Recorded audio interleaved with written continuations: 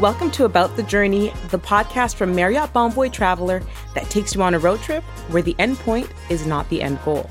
We've all heard the phrase, life is about the journey, not the destination. And I couldn't agree more. It's about the people you meet and the stories you hear along the way. I'm your host, Onika Raymond. I'm a travel journalist and Marriott Bonvoy member who's collected some of my best stories from the unplanned stops along my travel route. Each episode, I'll be taking you on a road trip from city to city, stopping at some of the most interesting, entertaining, and unexpected destinations between the first and last stop. I can't think of anything better than hitting the open road, and I'm so excited to go on this journey with you.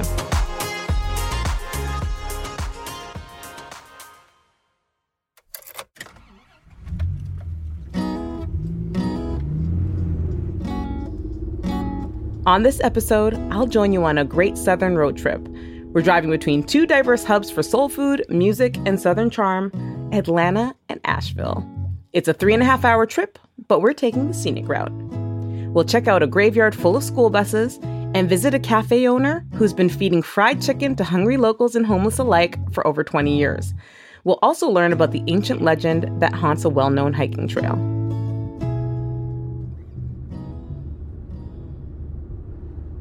Our first stop is in Alto, Georgia, about an hour outside of Atlanta. As Atlanta shrinks into the rear view, we'll ride along Highway 85 headed northeast. The 6 lanes shrink to 2, and the city skyline is replaced by the rich Georgia countryside. It's easy to feel instantly calmer as you drive through the vastness of farm country, lulled by the endless green fields, the constant hum of tires on the road. As you approach Alto, Georgia, the wall of green, blurred trees breaks with a flash of color on your left. We're on the side of 365, and it's easy to find if you're just riding by. A lot of people see it. It's just a bunch of color all of a sudden when you're riding up the road now, and it draws your attention. That's Walter Wade. He's the owner of Alonzo Wade Auto Parts, a scrapyard that's become a gathering place for artists from Quebec to Alaska. Painters flock to this little town in Georgia for a chance to turn the rusty junkyard buses that surround Walter's property into eye-catching murals. Now, he originally lined his scrapyard with a wall of school buses to deter thieves, but those same buses somehow became canvases for artists from all over the world.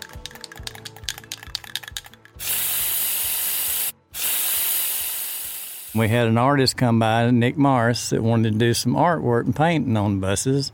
And we told him as long as it's family orientated, go for it. And then the next thing I know, the artists got talking to him. They all started coming out here and like having an art festival and painting once a year. As you walk around the outer rim of buses, the school bus graveyard reveals itself to you. A monkey gives you a thumbs up, an alligator gives you the side eye, and a cartoon face flashes a toothy smile.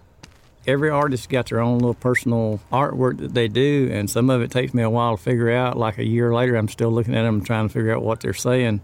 And then others I can walk by and it's right then and there. That's why it's so unique, because so many different type of artists come out here and do so many different artwork that for all the people riding by, you never know what's going to be there.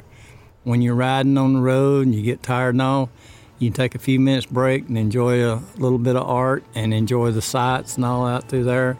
Rest a little bit before you get back on the road. It's kind of like in the old days, they used to call it a coffee break or just simply relax a little while and enjoy life, because you don't get it one time around on it. You know, Walter's absolutely right. That is the best thing about going on these road trips. You give yourself time. You have the time to stop at these colorful roadside attractions, and you're rewarded with cool art and local stories. But it's time to get back on the road, and our next stop takes us to Toccoa, Georgia, a quick half-hour drive to Shirley's Soul Food Cafe.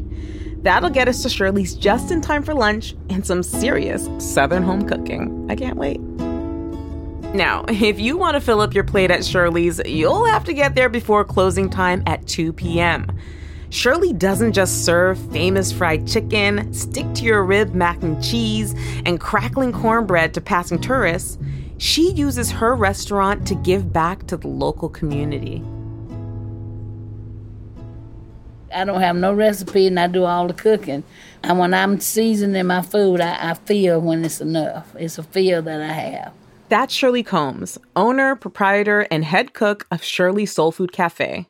Maybe it's the red brick exterior or the faded blue curtains, but you can tell right away. There's no pretension within these walls, just real down-home cooking. You want some food that's going to stick to you and good food. Chicken livers, cabbage casserole, ribs, catfish. I'd say the cabbage casserole. The squash casserole. Macaroni and cheese is really good, I'll say that. Peach cobbler. She does something, I don't know, but it draws you back and it fills you up.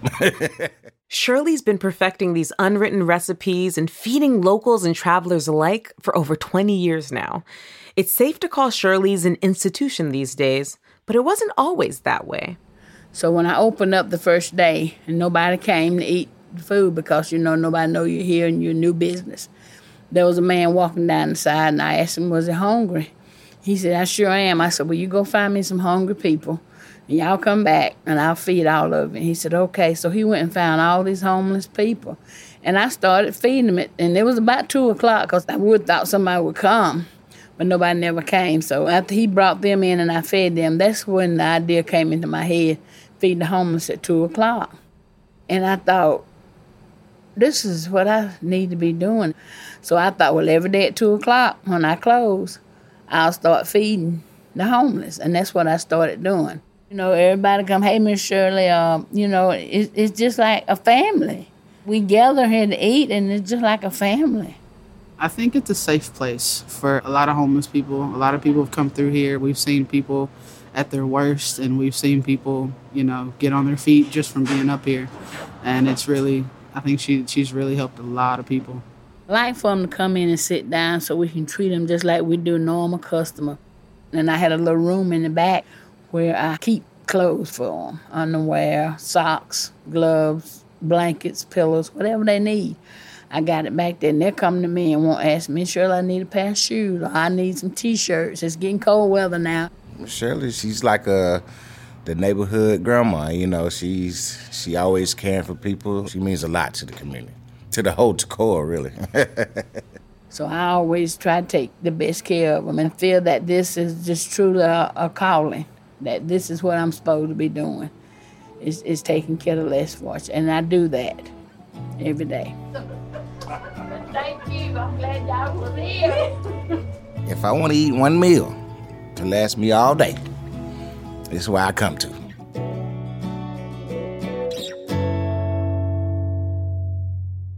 And this is precisely why I recommend stopping and eating on the road at places like Shirley's Soul Food Cafe. These meals on the road are the best way to get to know the heartbeat of a community that you might have otherwise passed by. People like Shirley, they are ambassadors for these off-the-beaten-path destinations and communities that we otherwise wouldn't have known. After lunch at Shirley's, it's time to work off the chicken with a leisurely hike just 20 minutes away at one of the trails in Tallulah Gorge State Park. There you'll find epic views of waterfalls at the North and South Rim Loop Trail, along with an old Cherokee legend. Let's listen to the legend from Robert Lewis. He's an award-winning storyteller and member of the Cherokee, Navajo, and Apache tribes. A long time ago, they said there's these 2 beautiful girls, and they showed up for a dance. When they came to the dance, the people in the village hadn't seen them before. And so while they're dancing, the men become enamored of them, and they want to dance with them. But there's one warrior who sees them and thinks, this is the one I want for my wife. So begins to follow her and try to talk to her. And as they're out there dancing, he becomes more and more enamored and in love. And eventually, before the sun rises, the girls disappear and they leave. And he wants to find out who they are. So he asks her, we're going to have another dance, and talks to the elder people, says, can you talk to the girls, say I'm interested in them? I want to talk to their brother or their mother or father and try to see if I can't get one for my wife. Well, he found out that the girls were interested, but he had to talk to their brother.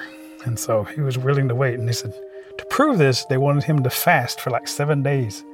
So he didn't eat for 7 days, and he waited. At the end of 7 days, when they're having their dance, it's dark. Here come the girls again. They come out. They begin to dance, and he's excited to see them. He says he's fasted, and they said, we know you fasted. your heart's in the right place, you want to come and visit with us and stay with us, you want to be my husband, we need to talk to my brother and get my brother's consent. So just before the dance ends, they all leave and they disappear into the woods. And the sisters warned him, don't tell anybody where you've gone. If you do, you'll be dead in 7 days. As they're walking into the woods, they go to a path he'd never been before. He's a hunter, he's been in different directions, but he'd never been along this path. And they come to this creek and there's water. And the girls start to walk towards it. And he's thinking, I'm going to drown in there. And they say, no, it's just leaves, come on. It's just leaves and branches. It's just high stalks, just come on through the grass. And so when he steps through it, the water turns into grass. And so he walks on further. And they get deeper and deeper into it. And then he realizes they're going underneath these falls. It's Tallulah Falls now.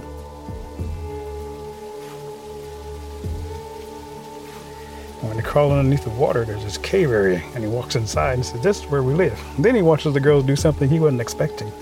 They take their hair off their heads and they set it on against the door. He's looking at it. Thinks the girl's hair, which one of the features that he liked so much was their beautiful long hair, was now off their scalp. And they were just bald and they were sitting there. And he realized they're sitting on these turtles, giant, massive turtles, and they're asking him to come and have a seat.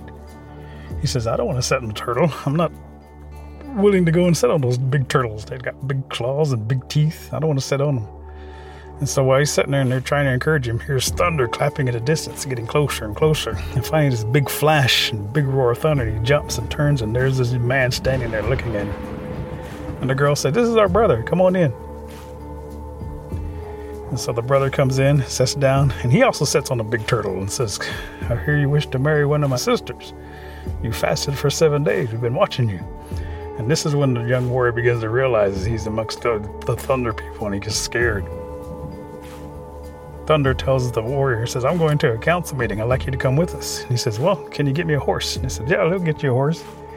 And so tells one of the girls, go get him a horse. And so she leaves. And when she comes back, what she brings back is not a horse, it's a snake. It's a huge, big snake. They call it Uktan. It's got antlers on its head and a big crystal on its forehead. And he just screams and takes off and wants to run and get away from them. And then they realize he's not ever going to marry them. And so the thunder stands up and says, you're just a coward. And in a flash of light,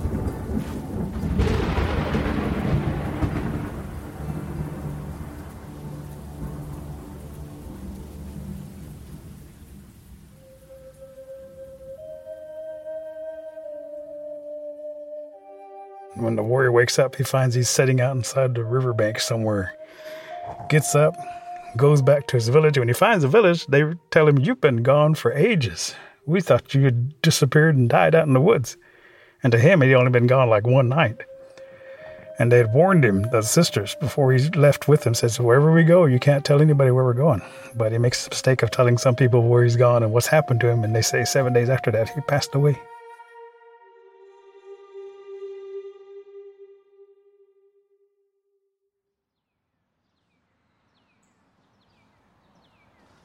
It's hard to imagine Tallulah Gorge as a dark underworld filled with snakes used as horses, but you can certainly see the magic in the trails and hear it in the breeze beneath the trees. We're sure it's filled with even more legends.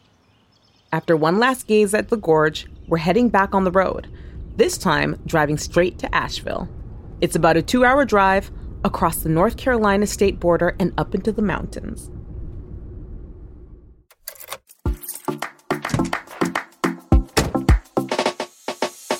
There's still so much to see now that we're in Asheville, like the Biltmore Estates, an iconic landmark of the Gilded Age, which is beautiful any time of the year, but especially spectacular over the holidays when it's alive with flickering candlelight. But for now, it's time to wind down. After a long day of good food, gorgeous hikes, and some great stories, it's time to relax at our final destination, which brings us to where to stay. Since we've ended our trip at the Biltmore Estates, consider resting your head at the nearby Grand Bohemian Hotel Asheville Autograph Collection, a member of Marriott Bonvoy. The crackling fireplaces, hunting cabin decor, and beautiful artwork from Charlotte-born Mitch Colby are the perfect setting to appreciate the deep artistic pulse that runs through Asheville. As you roam the luxurious halls of the Grand Bohemian Hotel, you'll notice Colby's artwork throughout. His pieces pay homage to the lively seasons, quiet landscapes, and pristine beauty of North Carolina, drawing from his own background. You see, Colby spent his boyhood summers on a farm east of Asheville in a place called Fairview. While he left to pursue his professional art career in Florida for many years, he's since returned to Asheville, which he calls home once more. So grab a drink at the hotel's bar, the Red Stag. Then let Colby's piece First Snowfall, featuring the bar's namesake standing in a snowy cornfield, settle you into the end of your journey.